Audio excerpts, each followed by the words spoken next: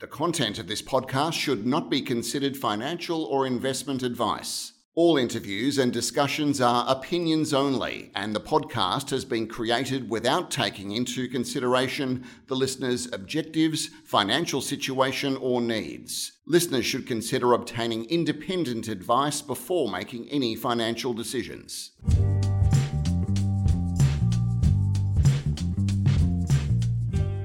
Hi everyone, welcome to this edition of Stock Doc. I'm Dr. Nigel Finch, and today my guest is Todd Alder, the Managing Director and CEO of Orbital UAV with the ASX ticker code OEC.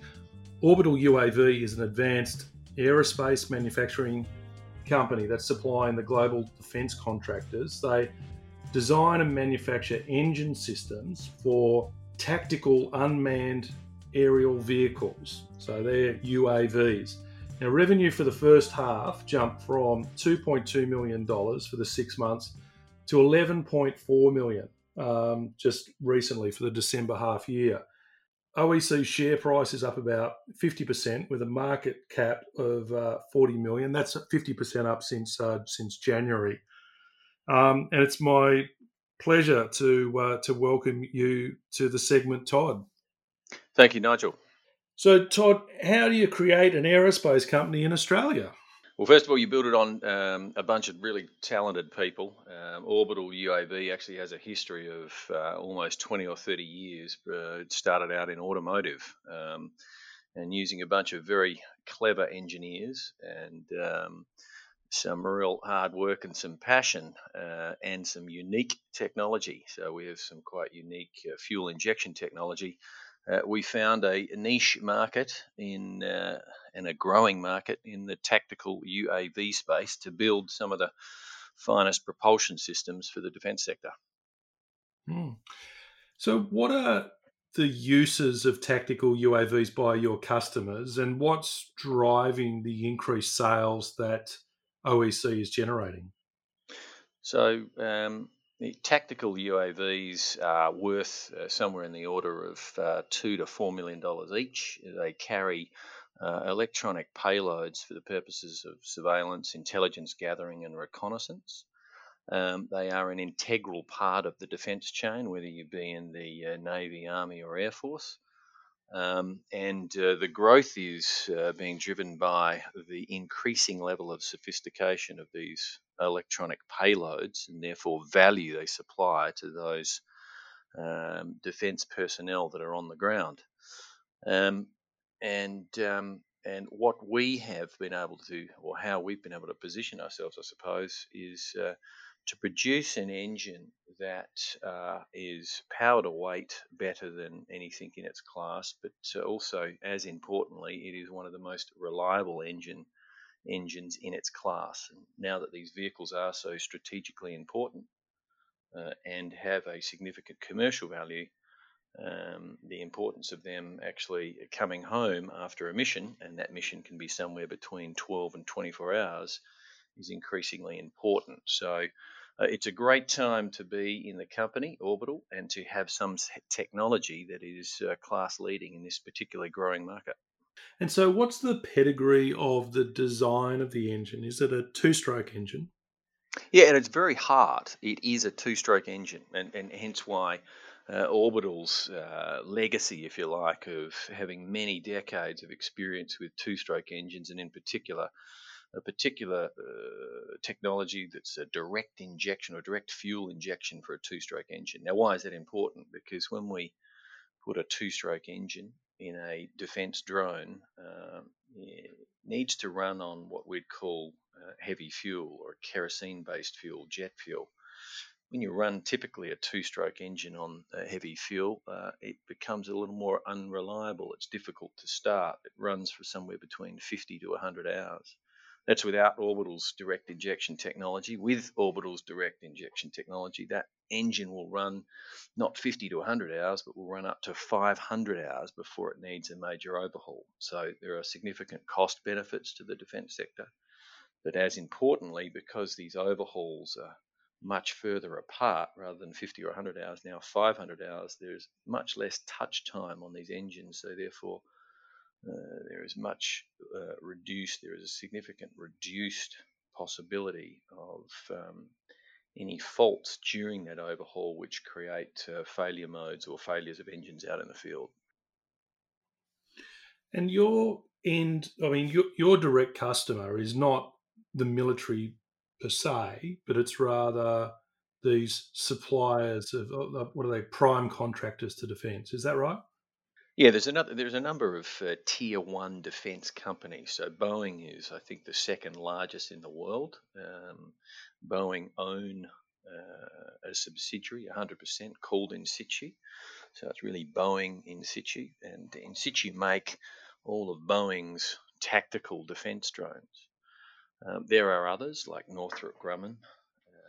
There are others like Textron, etc. They all make platforms, or they all make tactical drones. None of these companies make their own engines. It's a specialty area.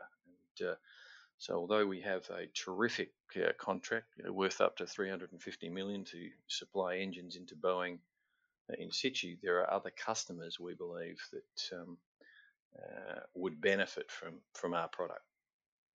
Mm. So, can you tell us a little bit about the contract that you have with Boeing subsidiary In Situ? What's the term of the contract? What's the dollar value worth? So the contract was originally signed, the supply, so this is to supply engines into Boeing In Situ. Contract was originally signed in December 2016, and that was for the supply of one engine model or one engine class. And when I say one engine model, we make multiple engines every month under that particular style or model of engine. So December 2016, we signed our first contract to design, develop, and manufacture one engine model. And in October 2018, with the growing confidence in our product, we expanded that agreement with Boeing In Situ to take it from the design, development, production of one engine model into 5 engine models that go across all of Boeing In Situ's tactical drone fleet. And that's what we are working on now. We announced in January of this year that the second engine model was in production. So right now, every month, we are building and shipping 2 discrete engine models and delivering those to Boeing In Situ while the design development team work on the third one to get into production. Once that third one's in production, we'll be working on the fourth and the fifth. And at that stage, we'll have engines that are going into all of Boeing In Situ's drones. Like I said, the contract's worth up to 350 million. It's got a 5-year term, but we've already extended that long-term contract once. It is very likely that we'll be extending it because of the amount of R&D that goes into the design of these bespoke engines into Boeing In Situ's vehicles. It is highly likely that, and the reason we like the defence sector is that it's a long-term arrangement of at least a decade or more. We're hoping to be a trusted supplier for Boeing In Situ. So I mentioned your half-year results to December were 11.5 million, but you're continuing with your full-year guidance of between 25 to 35 million. And is the majority of this 25 to 35 million budgeted to come from In Situ or from any other customers? Yeah, at this stage of the company's life, the majority of our revenue comes from Boeing In Situ. So the first half revenue was on the production of one engine model, so multiple engines underneath that one engine model, but one engine class, if you like, for 6 months. It's continuous production, so we'll have another 6 months of producing that engine. But then on top of that, we had that second engine model that went into production for this second half of the year. So from January onwards, we had essentially 2 engines now in production, and that's why we're confident of that revenue guidance between 25 and 35 million. And of course, then we keep adding to that. We'll keep adding to that revenue guidance as we bring in new engine models. In addition to that, the strategy of the company is to attract additional customers. And so I think it was in early March, late February, we announced an additional customer, which is one of the largest Singapore defence companies that are now working with Orbital on the design and development of a propulsion or an engine for their tactical drone. And we would hope that over the course of this year, we would announce, one, maybe two other additional customers, and work will then begin on the design, development, production of engines for these additional customers. Well, that's pretty exciting. It seems like there's a lot of activity. You're producing a number of different units. You've got this, big growth in demand and therefore revenue from your cornerstone customer in situ, opportunities to work with some others. I look at your balance sheet on for the December half year, and I see around $13 million in cash and cash equivalent. Will this be sufficient working capital for you to undertake all of these activities? Yes. So we've got to keep inventory coming in, keep people hard at the agate, so to speak. So that's in both facilities. So here in Perth, and our new facility that's over in Hood River, the northwest of the US. The 13 million working capital is sufficient for the growth plans that we have at the rates of production that we currently have. And I would argue that in this particular environment, the COVID-19 environment, any concepts of expanding production, asking more from your supply chain would be ill-advised. It's probably more prudent to make sure that suppliers are delivering the products that you need right now, and for current production levels. There is the question when we start to come from the other side of COVID-19 on how we may look at expanding that throughput, but that's for analysis at that time. And why I raise that is that if our supply chain can be expanded, we believe that there is the volume to ship into our customer or existing customers. And at that time, we would do an assessment of whether the working capital of 13 million would be sufficient for that expansion. One of the effects, the macroeconomic effects of COVID-19 for Australia has been depreciation in the Australian dollar relative to US and other currencies.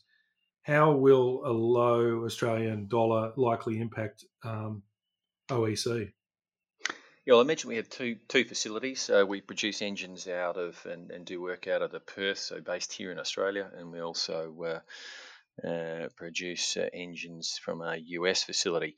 The revenue split currently is around 70% here in Australia and 30% directly from the US. So a devaluing Australian currency is beneficial for us. Just to be clear, because our engines are sold in US dollars. Well, that's probably a bit of a positive for you guys at the moment. There's some great news there.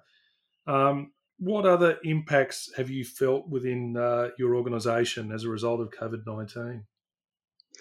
There's no question we've had to prioritise work towards the business critical operations. Well, so what does that mean? We currently have 2 engines in production, and we have a supply chain that needs to get parts in and logistics out to deliver engines out to our customer. That is our focus, and what we've done in that regard is beef up the people that are working in our supply chain to mitigate any supply chain risk, and also get others, other engineers that may have been working on, say, some longer term R&D.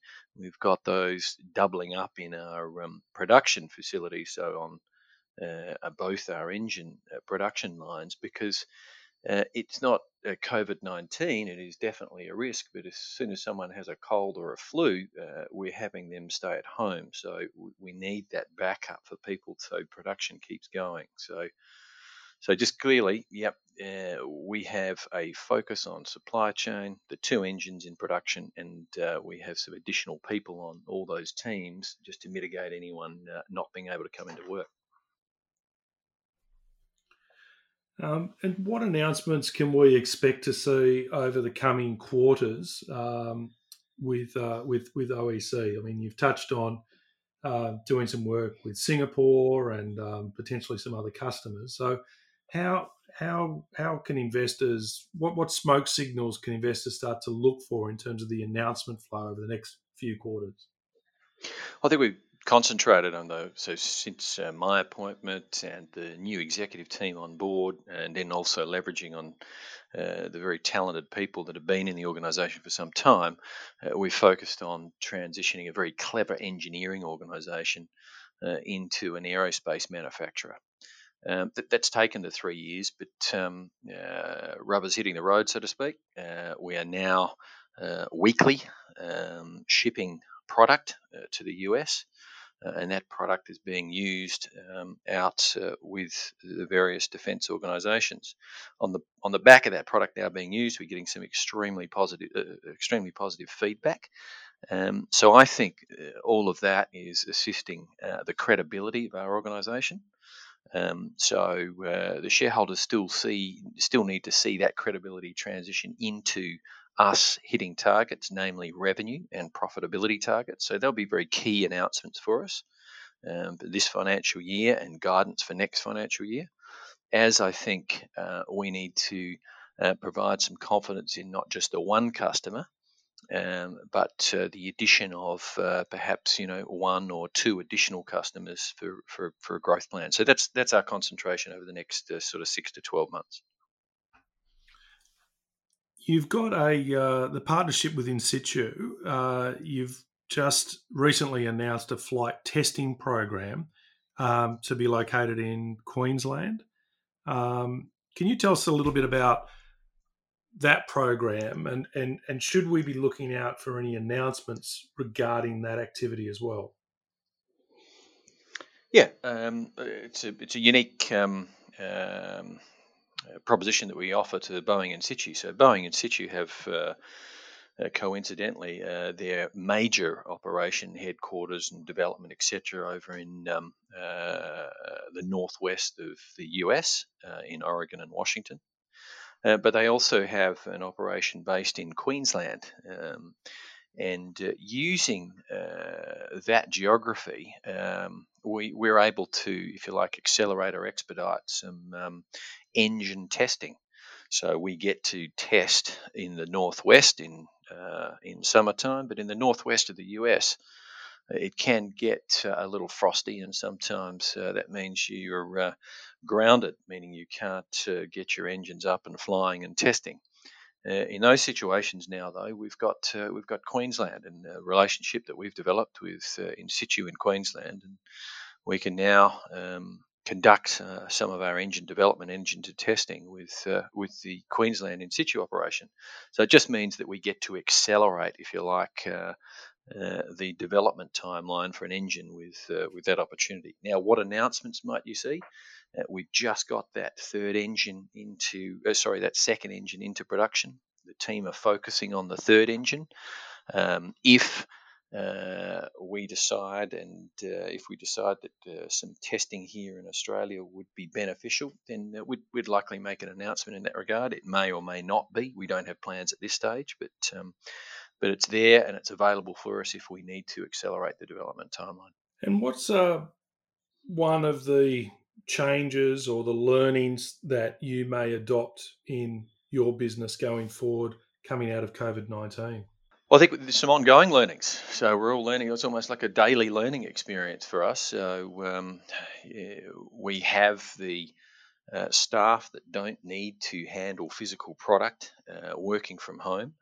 So we are all coming to terms with the added level of communication that is required to keep the team all focused and all engaged and motivated on what this company is out to achieve. I think one of the learnings that will go on is that communication. So we've got definitely better at communication rather than just face to face, the electronic tools that we're using. I also think that with our customer, where we were jumping on planes, if you like, and conducting those relationship meetings, now we're sort of doing it on a more timely basis. Just over, the Zooms and the Skypes, etc., etc. So I think there's some definite learnings about how quickly you can organise, meetings with customers, and you don't have to wait to your monthly trip on a plane, etc. I also think that people are enjoying some work autonomously.